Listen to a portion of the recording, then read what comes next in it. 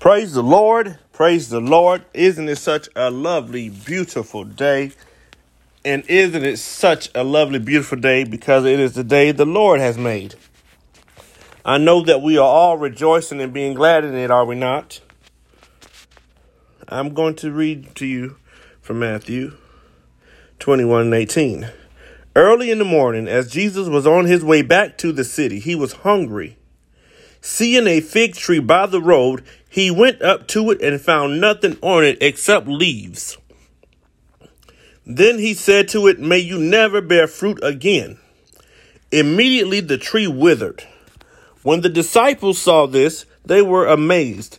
"How did the fig tree wither so quickly?" they asked. Jesus replied, "Truly I tell you, if you have faith and do not doubt, not only can you do what was done to the fig tree, but also you can say to this mountain, 'Go throw yourself into the sea,' and it will be done. If you believe, you will receive whatever you ask in prayer." What are the fig trees in your life? What are the mountains in your life? I dare you to be bold in your faith. I dare you to be bold, not doubting, and say, "May you never bear fruit again." I dare you to be bold and not doubting and say, "Go throw yourself into the sea." Get rid of those mountains. Get rid of those fig trees that are not bearing fruit. I love you. Our Father, which art in heaven, hallowed be thy name. Thy kingdom come.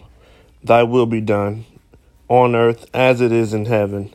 Give us this day our daily bread, and forgive us of our trespasses as we forgive those who trespass against us. And lead us not into temptations, but deliver us from the evil ones. For thine is the kingdom, the power, and the glory, forever and ever. In Jesus' name, amen. I love you. Stay lifted. Stay grounded in your faith. Stay lifted up in faith. Be blessed.